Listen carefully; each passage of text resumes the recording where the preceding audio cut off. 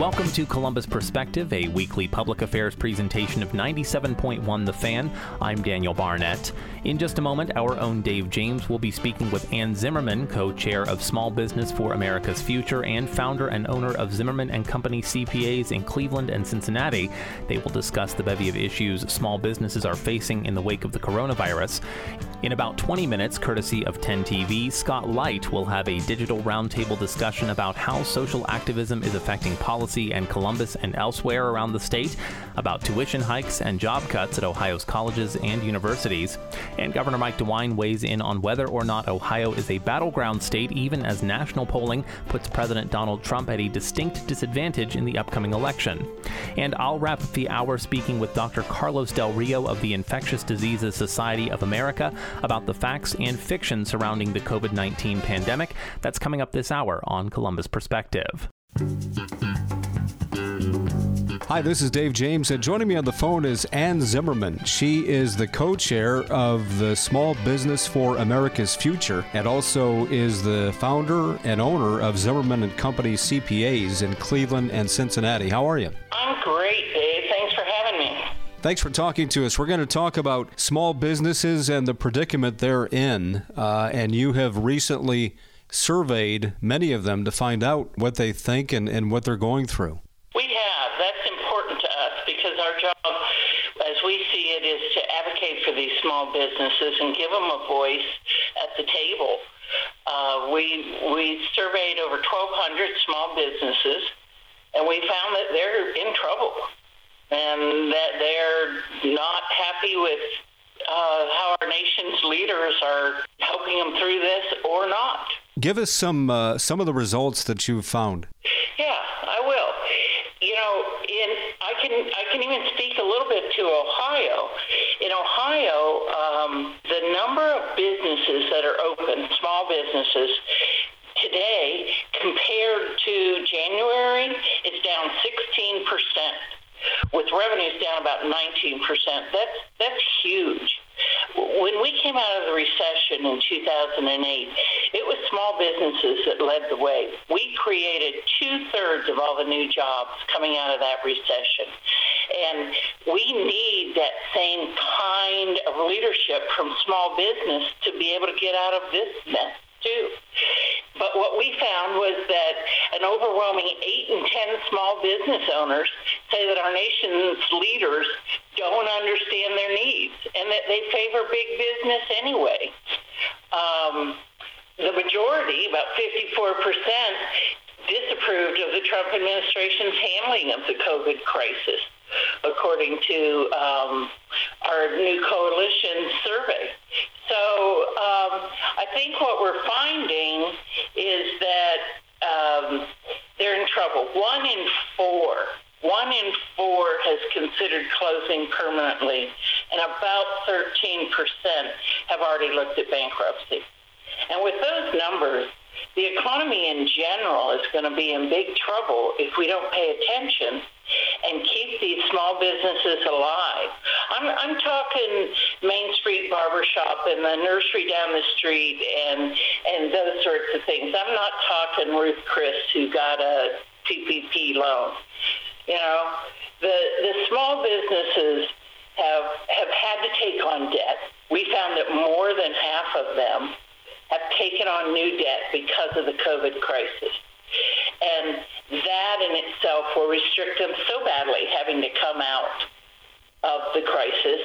And, you know, they're responsible citizens because small businesses are by definition a member of their community and their community matters to them.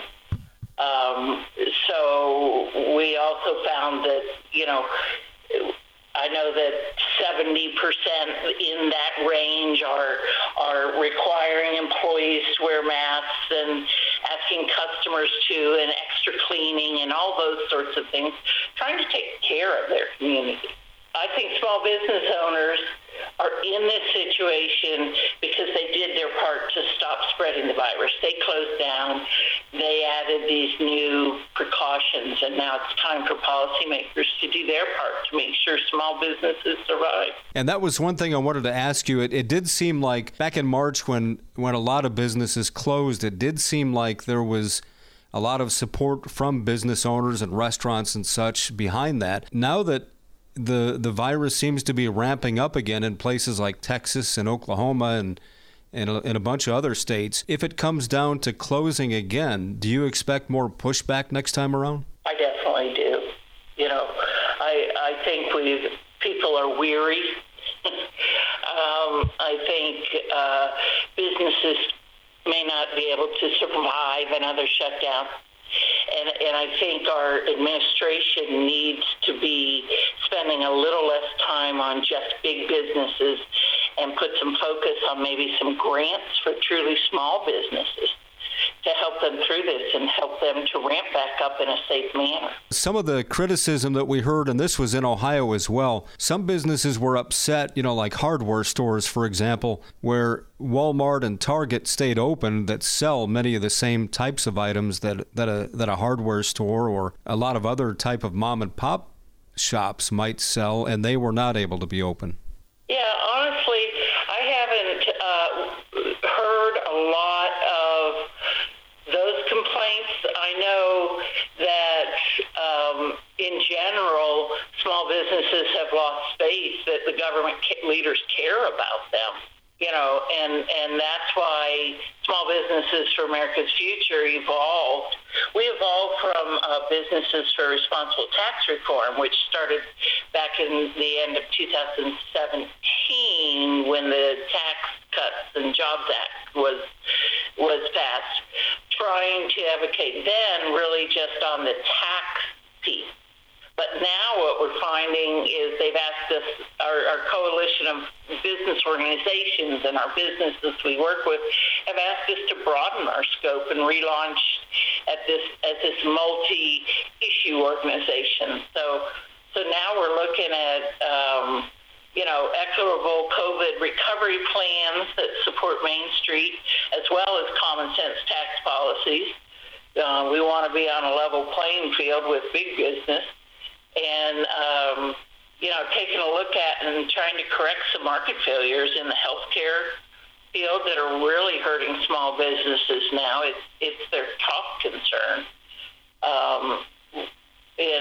We found in our survey, and just general economic security for small businesses. Talking with Ann Zimmerman, she's a CPA and co-chair of Small Businesses for America's Future. What is your sense in terms of the economy? We've got inflation is higher than it's been in quite a while, but interest rates are practically zero. What is the environment like for a recovery, and where do you expect things to be 3 to 6 months from now, whether the pandemic continues or not? I think the environment for small businesses is tenuous at best. Many of them, especially in the hospitality industry, a lot of the personal service industries, certainly businesses owned by people of color, Latinos are being hit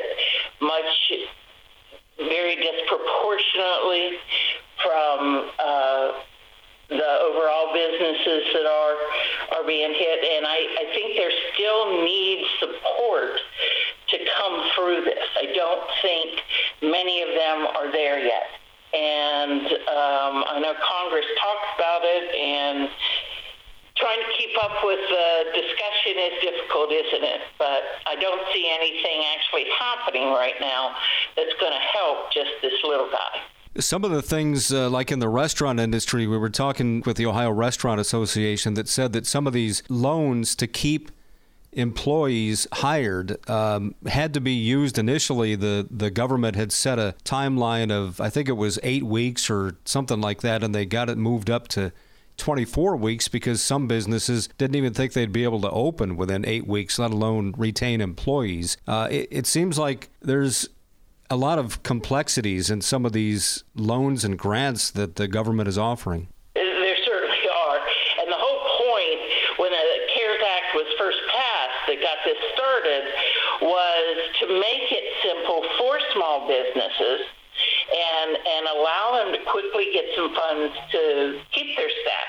Then I think as things evolved, Congress came to realize that, okay, they might need to use it for other things. I mean, a small business that's a hobby shop has to take care of the inventory bills that they're sitting on. They're no longer bringing money in like they were, but they still owe their vendors. The whole supply chain being interrupted. So yes, they have changed it to 24 weeks, but for some, that's not even enough because they haven't even been able to open yet, or they're just now opening, and they may have gotten their payroll protection loans way back when. The other problem, so they lost so much of that period to spend it. The other problem is the application for forgiveness that came out, that the SBA put out. It seems the laws seem to work, and then the administration seems to come out with things that are contradictory to it. I know the forgiveness application is 11 pages long, and it is complicated. You have to figure full-time equivalents and wages at multiple points in time to fill it out. And we think that there should be a limit below which you can get your loan forgiven just almost automatically. If you're a larger company, sure, you've got an accounting office, but maybe $350,000 or I've heard some talk about $150,000, anything below that, just forgive those loans. Don't even put them through this. And the other issue is the IRS came out and made these things taxable, even though the CARES Act said they're not. They issued a notice, 2020-32, that said, okay, now the bills that you pay with these funds are not deductible. Well, that is identical to saying that the funds coming in are taxable. And the CARES Act says it's not taxable to small businesses. So that has stripped away additional funds from the small business because now they are going to end up with a tax bill. And they didn't think they needed to save some of this for tax, and now they do. You know, you think about how the landscape could change. I mentioned the Restaurant Association, and the president and CEO of that organization here in Ohio said they're looking at a possibility of 3% of restaurants filing for bankruptcy and going out of business. But with well over 23,000 of them in Ohio, you're talking about 700 of them. So even when the percentage seems small, you're still talking about a huge number. And I'm surprised that's so low. I'm sure they know what they're talking about. That's their association. But, you know, we found just of businesses in general, when you talk small businesses, so, you know, he's the head of the Restaurant Association is probably looking at large ones. A lot of large ones, too. But if you narrow that down to small businesses, we found 13% of our small businesses were thinking they might have to consider bankruptcy. Wow. That's huge. There are 30 million small businesses in this country. 6 million of them employ 60 million people, and the other 24 million are self-employed, right? So 80% of small businesses have fewer than 10 employees. So when you look at that, you can carve out a large piece of the small businesses in this country and identify them and define them so that you could give them some help. And if we lose 13% of those 30 million businesses, we're not going to have the recovery that we think we're going to have. Wow. That we need. Just a moment or so to go here with Ann Zimmerman, a CPA in Cleveland and Cincinnati and co-chair of Small Business for America's Future. Anything else you'd like to add? Well, I know that the National Bureau of Economic Research has done a lot of statistics and all, and they show that 3.3 million small businesses have already closed for good. 3.3 million, with Black and minority-owned businesses bearing the brunt of that. We're here to listen and speak for small businesses. So if anybody wants to reach out to us, they can find us online at smallbusinessforamericasfuture.org. And we would love to hear your story. We would love to involve you in our mission to get a seat at the table, get a say in policies that are happening. That's our goal. Okay, Ann Zimmerman again with Small Business for America's Future. Thanks so much for your time today. Thank you for having me, Dave. I appreciate it. Imagine being denied an apartment because of your religion or your race or because you have children or a disability. It's so wrong. Yes, but who has the power to stop this? You do. Each of us has the power. The law is on your side. It's illegal for landlords to discriminate because of race, color, religion, sex, national origin, disability, or familial status. If you suspect that you have experienced housing discrimination, file a complaint with HUD immediately so we can investigate it. Fair housing is your right. Use it. To learn more, visit hud.gov/fairhousing. That's hud.gov/fairhousing. Or call 1-800-669-9777. 1-800-669-9777. A public service message from HUD in partnership with the National Fair Housing Alliance. Listen, my life changed because someone was there to get me to use drugs. No one can understand. Whether or not they've struggled with addiction themselves, people seem to think that having someone who will listen is gonna help make it better. I'm realizing that I need help. I'm listening. I need help. I'm realizing that I think that having someone who will listen is going to help make it better. Whether or not they've struggled with addiction themselves, people seem to understand. No one can get me to use drugs. My life changed because someone was there to listen.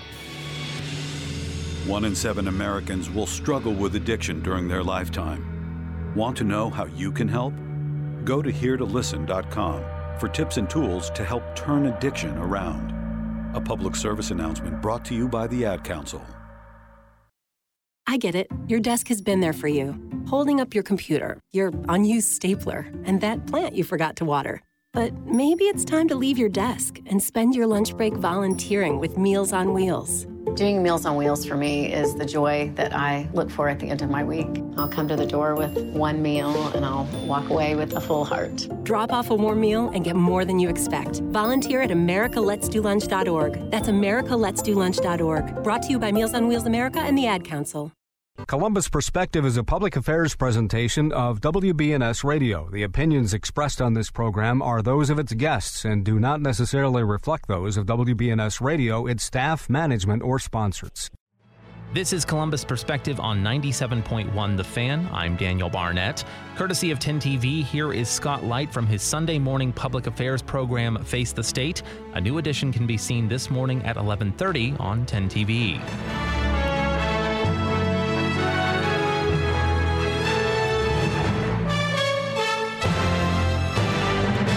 Good morning, everyone. Welcome to Face the State. I'm Scott Light. This morning, we explore this new level of social activism in Columbus and across the country.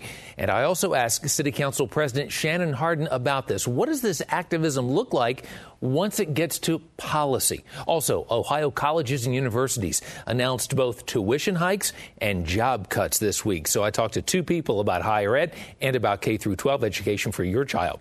Governor DeWine weighs in on if he'll campaign for President Trump, and does he believe Ohio is still a battleground come November? And speaking of presidential politics, more grim polling came out this week for the president. So we assemble a roundtable of campaign experts via Zoom to put those numbers in perspective. Let's begin, though, right here in our capital city, where Christopher Columbus statues are coming down and demonstrators and protesters are demanding social justice. I asked City Council President Hardin to put these times in perspective and also what these new demands are thrusting upon city leaders. Scott, I see this as a seminal moment in our American history, something that started with George Floyd's murder in Minneapolis, has made its way from coast to coast, and certainly is here in Columbus. And the truth is, George Floyd's murder just sparked a conversation that really probably needed to have happen in every community, and certainly here in our community as well. We have real challenges. We have what we are up against, and what the broader issue is really 400 years of structural racism and how that has played its role in everything from economic disparities, but more importantly, and more specifically and more poignantly, in community policing. And so we have a challenge in this moment, not dissimilar to the challenges of the late 60s with the civil rights movement and working to repeal and change Jim Crow and all those things. We have an obligation to honor the dignity of the moment and really move our nation forward, and on our shoulders here in our community to move Columbus forward to make sure that community policing really is for everyone, and that we take the calls for reform seriously, and that we then we come up and reimagine what public safety means to all of us in Columbus, and then get to work on that vision. Let's pick up right there. If we're reimagining what public safety and what community policing looks like in our great city, what does it look like? What has to change?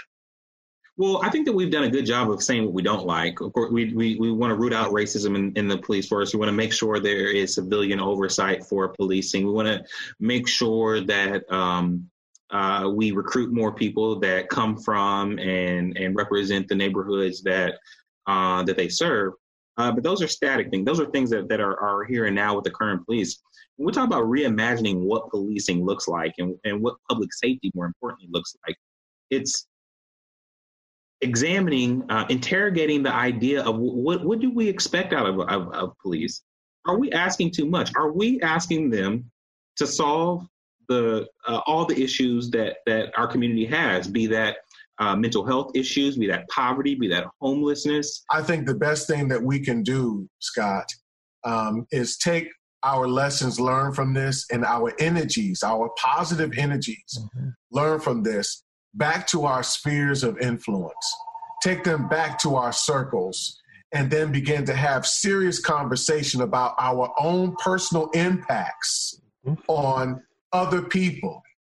I really want to see us change the energy too from this anger situation to something that is much more inspired, something that's much more about how do we treat each other kindly. Fundamentally, this whole police issue is about treating people with respect. It's if you distill it all, it's all about how do you treat people with respect and kindness. That's it. So if we can do that, if we can actually figure out how to make that happen and integrate that in everything that we do, I think that we'll continue to make our situations, our systems better. Speaking of going forward, what does education look like in the fall? Ohio University announced another round of job cuts this past week, and the University of Cincinnati raised tuition for incoming freshmen. A lot of the universities have not dealt with what you might call the real world, and that's the fact that the money isn't necessarily all going to the professors. There's been a huge increase in administrative staffs, and some universities have focused a lot of money on climbing walls and lazy river courses and other kind of things in order to attract and recruit students. But guess who has to pay for it ultimately? But a lot of those capital and overhead costs have gone up. And that's one of the reasons historically, I think over the last 3 or 4 decades, higher ed has gone up 2 to 3 times the rate of inflation. So I talked to Terry Casey there and Columbus City School Board member Michael Cole about changes coming to K through 12 too. We're thinking about the new normal in public schools across the board, but most specifically for us at Columbus City Schools, being a blended environment, quite possibly. One where we're adhering to social distancing parameters and other CDC compliance measures, and another where we're providing much more online virtual learning opportunities. So we've expanded the Chromebook universe for our students significantly. We've increased hotspots for students. We've invested significantly in that. Many educators also say this: COVID-19 has exposed even deeper disparities in our education system. For example, if there is more distance learning, parents in some school districts just don't have that luxury of staying home from work to help out their child. Michael Cole says education for all moving forward should keep one word in mind. And that is equity. Equity. Now, this is something that Columbus City Schools has been focused on most of my tenure on the school board. I definitely say the past 3 years, we've had a pretty hyper focus on creating conditions of equity for underserved, marginalized, et cetera, students. I think that on the tough side, the bad side, COVID exacerbated that and heightened the urgency for our ability to address those issues, and in certain ways made them a little more broad. Now, on the good side, I believe chances make champions. On the good side, in that heightening of urgency, it has created an environment where we have begun to think much more creatively and flexibly. I think it's going to make Columbus City Schools as a district, as an institution, a much more flexible entity, one that is now very seriously looking at equity and how do we provide resources to see every child successful the way that they need to grow and run their academic marathon. Some districts are fairly fortunate, like the Columbus Schools has a budget of over $1 billion a year for 50,000 students. And right now the Columbus Schools have got over $300 million cash on hand. So I don't know whether they're going to have a school levy this fall, but also like the Columbus Schools, fortunately, are going to get $26 million out of the CARE Act of federal money. So that will help them pay for some things like sanitizers and masks. But definitely, and I used to be on the library board here in Columbus for 14 years, clearly we've got some great assets with the libraries. And the question is whether it's libraries, it's businesses, how do you make the internet more accessible for students? Because clearly with distance learning or research or a lot of other things, the internet's a key part of the equation. And there's parts of urban areas, but also especially in rural areas where you don't have as advanced a speed and services, where that's got to be addressed. And that's hard to do because, again, in some rural areas that maybe only have 14,000 people in the whole county and one school district like Vinton County, how do you make that all work? How do you make it all accessible? So there's challenges for a variety of districts. And again, 600 plus districts in the state of Ohio. You just can't crank out one page that says, here's the formula. Each district's got to adapt to their circumstance, the kids, the parents, the resources they have. Still ahead this morning, new polling data out this past week shows Joe Biden with a double-digit lead over President Trump. But at least one of my next guests says, hey, forget about those national polls, that it's all about voters in just a few states that'll decide the presidency. Long ago, you wouldn't think of galloping on a horse while doing calligraphy, and you wouldn't have attempted to ride your bike while typing a letter. Yet you think you can safely operate a multi-ton vehicle while texting? Behind the wheel is no place to multitask. If you want to BRB, drive now and text later. Lives depend on it. Visit StopTextStopWrecks.org, a message brought to you by the National Highway Traffic Safety Administration, Project Yellow Light, Noise, and the Ad Council. Someone you know may be suffering from severe emotional pain. Important signs to recognize include changes in behavior, hopelessness, acting withdrawn, agitation, poor self-care. Starting a conversation could save a life. Hi, I'm Dr. Brad Wenstrup, Congressman from Ohio. Look for these critical signs in those around you. Then take a moment to show you care. Start a conversation. This message brought to you by the National Association of Broadcasters and this station.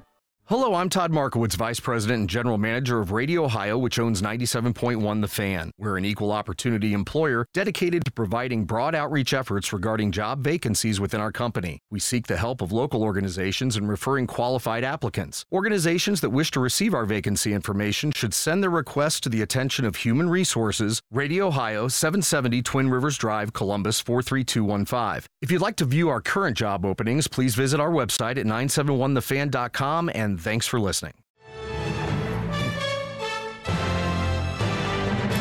Welcome back.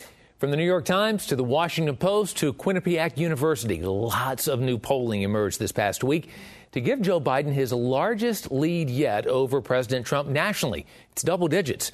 The latest Quinnipiac poll puts Trump and Biden in a dead heat right here in Ohio, too. But hold on, 4+ months before any presidential election, that's an eternity. And the only number that really matters is 270 to win the Electoral College. Governor DeWine said this week that Ohio is a battleground again, and he said he would campaign for the president.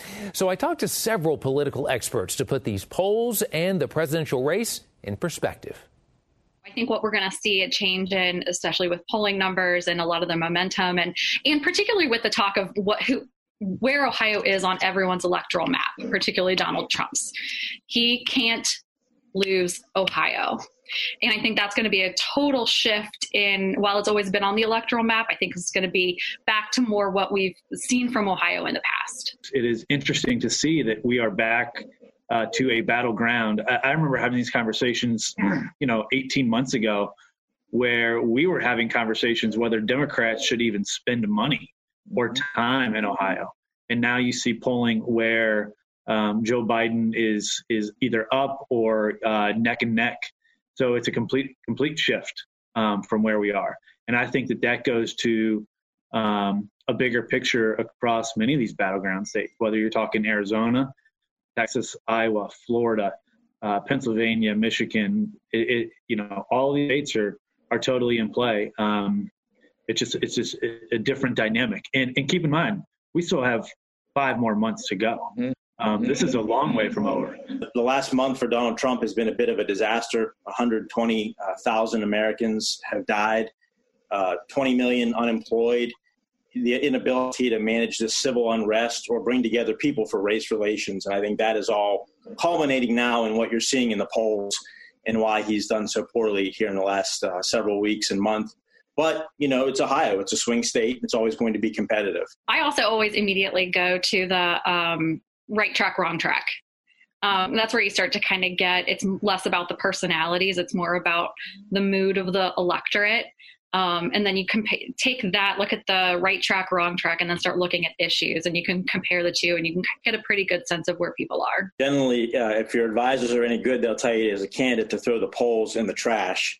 But if you have to look at them, looking at that favorable, unfavorable, and I think part of the challenge that the incumbent has, anytime you're an incumbent and you're under, as Brett sort of alluded to, you're under 40+% or 45% in most cases, you start to become concerned. And I think that's one of the issues I think that the Trump campaign has to be worried about.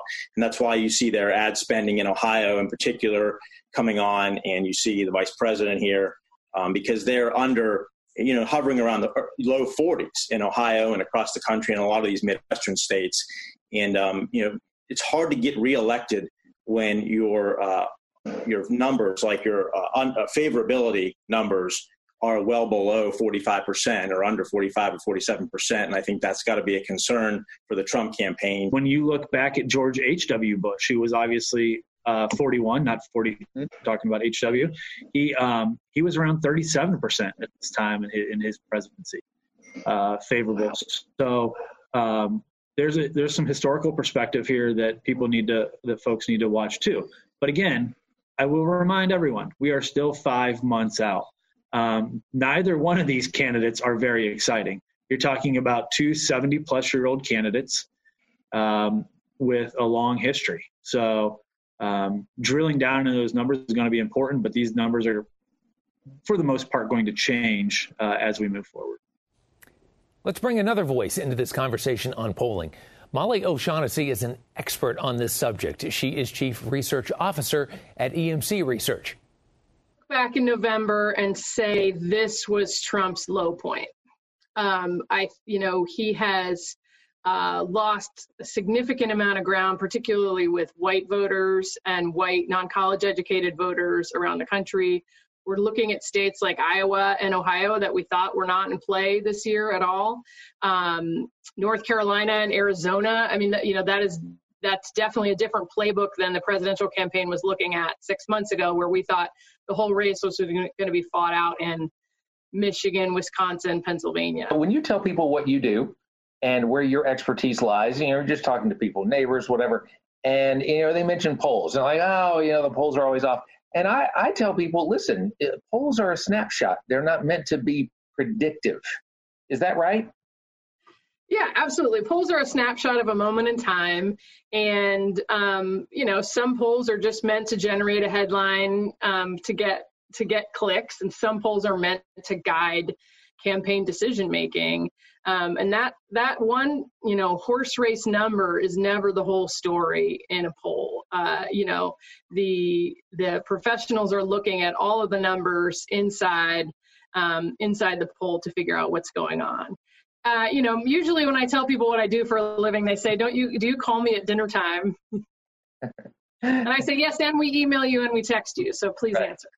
The national polls are an indicator that gives us a look at trends and gives us a deeper look at some of the key groups of voters that we know the president has to win. When you look at a national poll and you're worrying about white non-college educated voters, that is because we don't know enough publicly about white non-college educated voters in North Carolina and Wisconsin and Pennsylvania.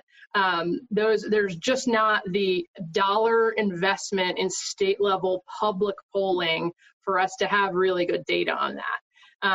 And I think that's the value of national polls is there are enough of them that are quality that we can follow where the trends are. But it's absolutely right. That's not the rules of this game. It is not a national contest. As I mentioned to Molly, you'll hear a lot of people say about 2016, well, the polling was off everywhere. It wasn't actually. The national polling was pretty solid. It was individual state polling that was off. Looking back, pollsters believe they didn't sample enough voters with a high school education only. And many of them, especially the white working class here in the Midwest, voted for Donald Trump. And that is a group that was consistently undersampled in a lot of key state level polls in 2016. And then you had a presidential campaign that was not, aware of where they were losing ground and not investing in some of the campaigns late. So pollsters do a couple of things. We pay attention to who we're calling in the first place, and we track how many people we're getting against how many we expect to be in the electorate. And sometimes we adjust the samples on the back end, where we do actually weight the results more heavily among groups that we contacted in lower numbers than we wanted to. With declining contact rates and response rates over the phone over the years, we're now using a lot of different methodologies to reach people. So modes like SMS text invitation to a poll are better at reaching younger voters, for example, or more mobile voters who move around a lot and might be newer to register. All of the methodologies are great for reaching older voters who like to talk on the phone. So it depends a lot on where we're calling, what data we have available to us to contact people. And you might see that mix of phone versus text versus email different from one poll to the next and one state to the next. Speaking of states, we have a constitutional crisis involving the president, Congress, and the Supreme Court. Nope, not talking about modern times. This is a crisis involving Ohio and one of our neighbors back in the 1860s. It's been brought to light by that gentleman, a current federal judge who lives in Dublin. My exclusive interview with him coming up. Olivia from Washington. Laid off and trying to keep our little kids from realizing that mommy and daddy haven't eaten in a while. Roger from California. I'm grateful we could afford our son's surgery. I'm nervous that now we can't really afford food. Daniel from California. Choosing whether to pay the rent or pay to fix the car to get to work doesn't leave us with much at all. Now we can't even pay for meals. Donna from Louisiana. The storm just hit, and we went from donating to the food bank to needing it. Keisha from South Carolina. I've been skipping meals so my 2 kids can eat, but filling up on water doesn't really work. Hunger is a story we can end. End it at feedingamerica.org. Brought to you by Feeding America and the Ad Council.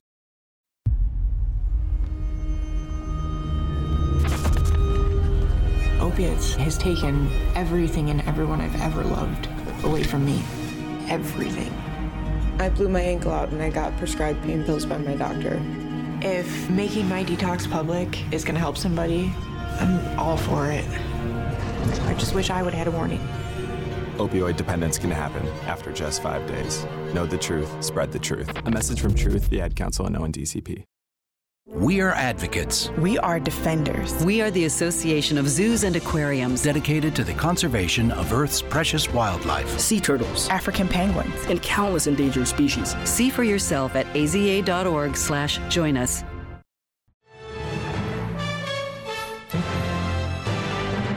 Welcome back.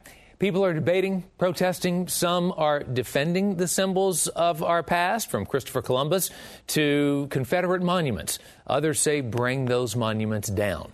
Well, a federal judge from the Southern District of Ohio, Ed Sargis, has just published this book, Seceding from Secession, about how our neighbors in West Virginia forged ahead to become a state during the Civil War. The people in West Virginia are very different than the people in Virginia. And when we say west, as you know from the book, west means west of the Allegheny Mountains. Mm-hmm. Those mountains really divided what used to be all of West Virginia into 2 very distinct parts. The Tidewater part along the coast of the Atlantic, the Chesapeake, that's where all the plantations were. In West Virginia, you're talking more about mountains and hill country, different immigration trends. They were all connected more to places like Pittsburgh and Cleveland than they were to places like Richmond. So when the war came, the B&O Railroad was why the Union wanted West Virginia to be a state. But for people in West Virginia, that divide, and truthfully, the feeling that the planter class that owned all the slaves saw them as their sort of hillbilly cousins. They weren't happy with that view of themselves. And as a neighbor to now West Virginia, Ohio had some roles in this. And you talked about some of the names, Representative Bingham and others. Ohioans weighed in on this, didn't they? So John Bingham, who would have been representing the eastern side of Ohio, was really the main person in the congressional debates to advocate for West Virginia. And the governor of Ohio, also Governor Dennison, put troops in Bridgeport, Ohio, which is right across the back channel of the Ohio River to Wheeling Island. So the minute anything of a military nature happened, there were thousands of Ohio troops, and right across from the other side of West Virginia is Pennsylvania, and the Pennsylvania governor massed troops. So the northern states really wanted West Virginia to be part of this fight. The problem is a literal reading of the Constitution. There's a paragraph, it's in Article 4, Section 3, that says Congress may create new states from existing states, but only if the existing state consents. So imagine Virginia on the other side of the Alleghenies is joining the Confederacy. They're not going to consent to part of their state being dismembered to join the Union. So then the constitutional question becomes, what happens to these people who don't want to rebel? And the framers were very wise, but they hadn't anticipated that question. So in the end, what Lincoln decided was the people who formed a new government on the western side of the Alleghenies were still loyal to the Constitution. The other Virginia government sitting in Richmond was treasonous in his view and had also broken their oath to support the Constitution. So as he would say, our enemies will say that we're for secession when it's secession in our favor, but we would say they can't tell the difference between seceding against the Constitution and seceding to support the Constitution. And I think that's a pretty good way of saying it. I got to tell you, I could have talked to Judge Sargis for hours about this book, but I couldn't let him go without asking this. How does he view this piece of history now that our nation is looking back right now at those statues and monuments and relics of the 1800s? I think the aftermath of the Civil War has been unfortunate in so many ways. The Civil War kept the Union intact, freed the slaves.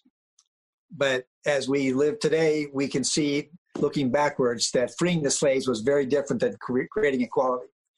But there was a narrative that developed, particularly in the South, after the Civil War, that the war was about something else. And the something else is what resulted in statues that are all over America, in movies that make us think twice today. I do think there's no greater event in American history than the Civil War. It is still our most costly war in terms of human life, and it still has a lot to say to us about where we are today. And that's where we will end it today. By the way, the book is on sale on Amazon, just came out, and you can get it right now. Thanks for joining us. Stay safe, stay healthy, everyone. We'll see you back here next week. Again, that's Scott Light, courtesy of 10 TV, from his Sunday morning public affairs program, Face the State. A new edition can be seen this morning at 11:30 on 10 TV. Are you dreaming of something greater? A college degree, job skills, a rewarding career? As a member of the Ohio Army National Guard, those dreams can become a reality. The Ohio National Guard Scholarship Program could pay 100% of your college tuition. As a proud member of the Ohio Army National Guard, you're eligible for the scholarship program as soon as you enlist. And you'll become a part of an elite group of men and women who've sworn to serve and protect their community, state, and nation. Start fulfilling your dreams today with an education that will help you land the career you've always wanted. Learn more about earning your degree debt-free and the many benefits that come with serving in the Ohio Army National Guard. Visit NationalGuard.com today.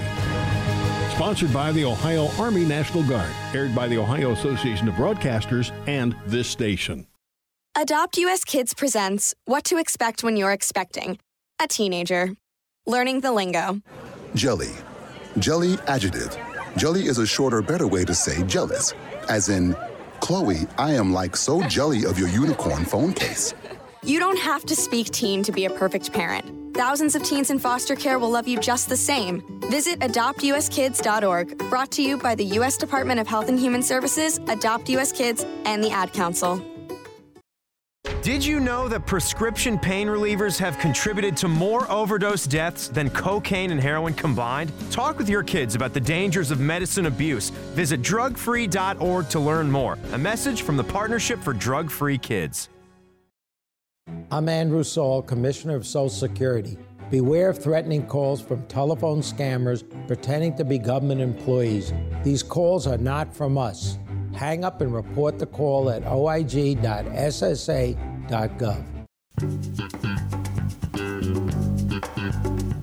There's just so much information out there right now about COVID-19, the coronavirus in Ohio and around the country and around the world, of course.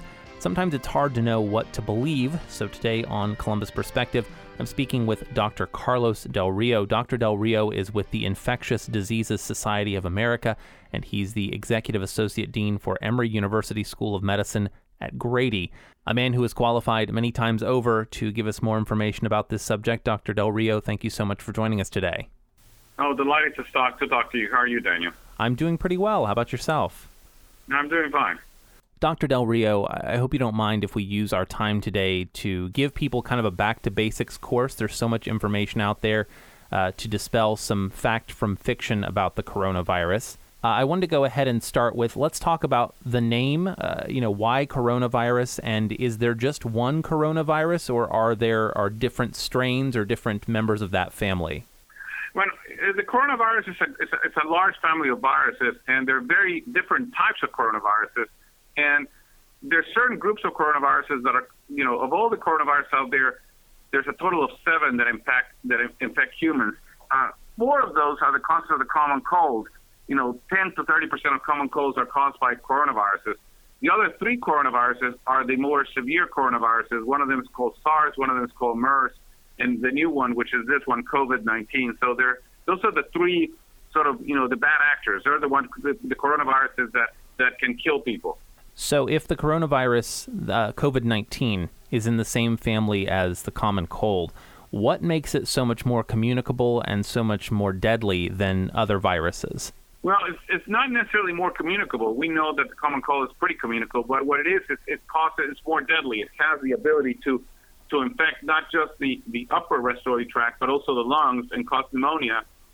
And by causing pneumonia, cause severe pulmonary disease and lead to difficulties breathing.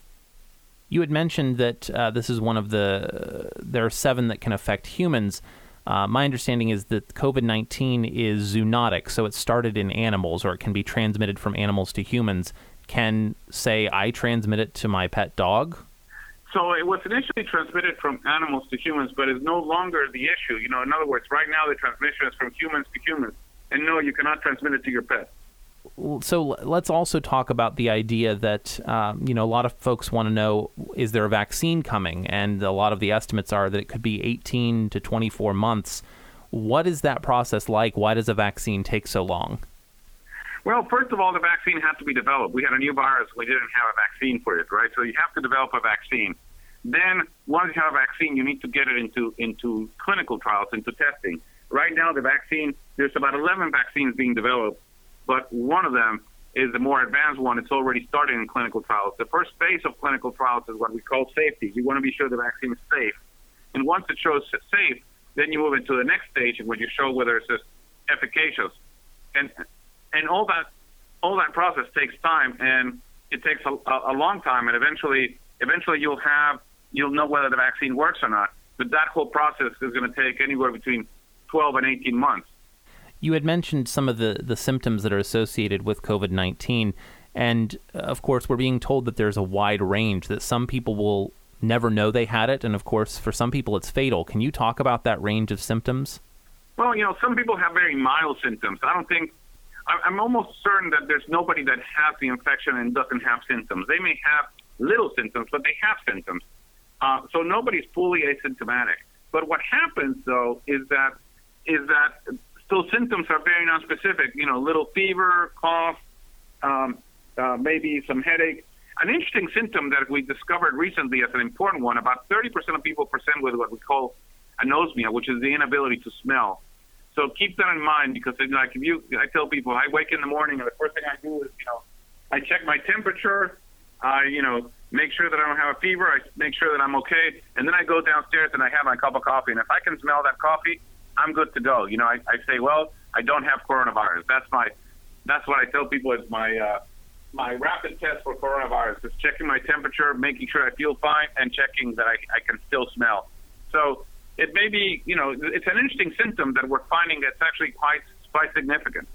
And is there any explanation for why that would be?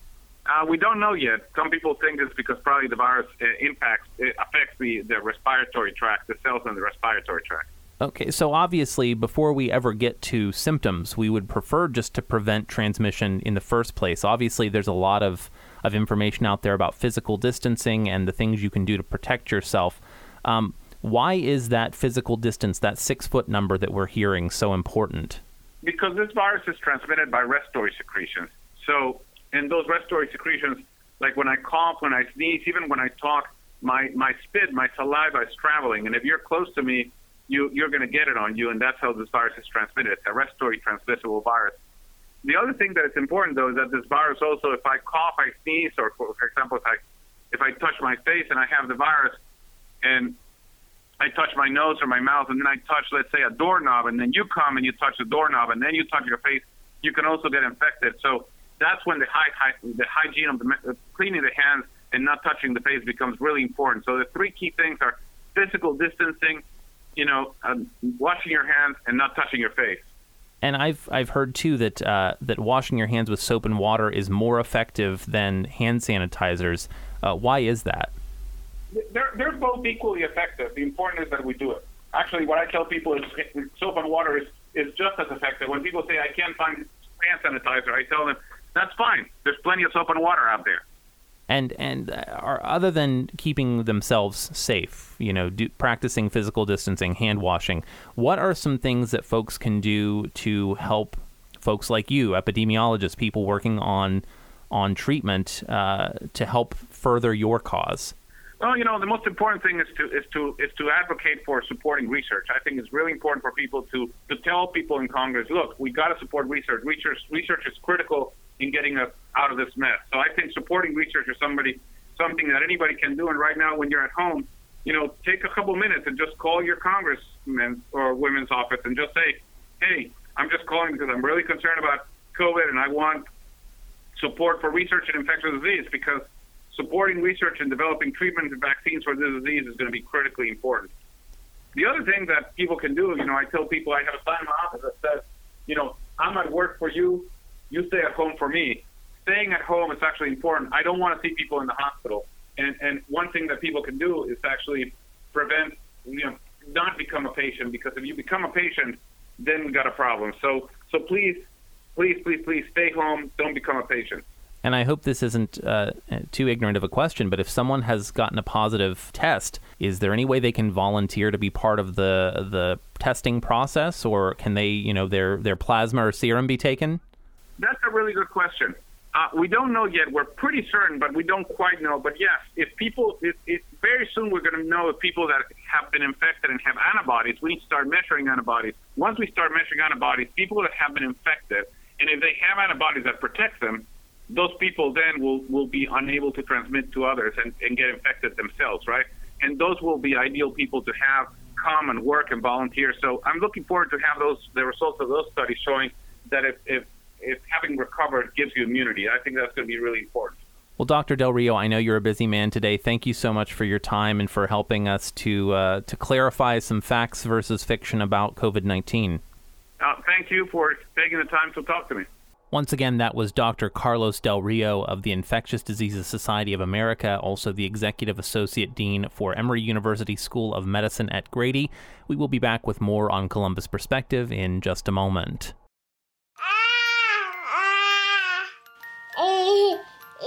To some people, the sound of a baby babbling doesn't mean much.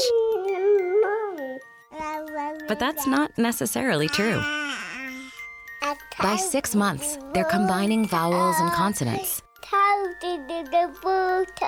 By 9 months, they're trying out different kinds of sounds. And by 12 months, their babbling is beginning to take on some meaning. Especially if there's no babbling at all. Little to no babbling by 12 months or later is just one of the possible signs of autism in children. Early screening and intervention can make a lifetime of difference and unlock a world of possibilities. Take the first step at autismspeaks.org. A public service announcement brought to you by Autism Speaks and the Ad Council. Sweet strawberry icing. You were strolling along in goodwill when just past that mid-century side table and denim jacket you spotted them, nestled in their display case. Miniature donut earrings. Oh, yes! Yes! Your favorite half-breakfast pastry, half-all-day dessert food, made into your favorite form of ear candy. Oh, my. Those bejeweled sprinkles have satisfied some unknown hunger within you. Shh, do you smell that? That's the sugary scent of shopping success. For this is Goodwill. And with every item you buy, you fund local job training and more. So go forth. Bring home those donut earrings. And bring home so much good to your community. Goodwill. Bring good home. Brought to you by Goodwill and the Ad Council. Roxanne Watson is on a mission. Hello, how are you doing today? She wants more people to register as organ, eye, and tissue donors. Are you an organ donor? Yes, I am. Yay. My goal is to sign up the most people in the United States. What drives her? Roxanne's own life was saved through the gift of a heart transplant, made possible by an organ donor. I decided that day that I was going to devote myself to the cause of organ donation and signing people up and honoring my donor by doing that. Now she's back to health, and she's a powerful force helping to save lives every day through her work. Imagine what you can make possible by leaving behind the gift of life. 8 people can be helped with the major organs, and up to 50 people can be helped with a little bit of everything. And when you think about it that way, that you could help that many people, It's amazing. It really is. Learn more and sign up as an organ, eye, and tissue donor. Go to organdonor.gov. A message from the U.S. Department of Health and Human Services, Health Resources and Services Administration. This has been Columbus Perspective, a weekly public affairs presentation of 97.1 The Fan. You can tune into Columbus Perspective each Sunday at 6 a.m. on WBNS AM, that's 1460 ESPN Columbus, and each Sunday at 7 a.m. on WBNS FM, Sports Radio 97.1 The Fan. Once again, I'm Daniel Barnett, and this has been Columbus Perspective.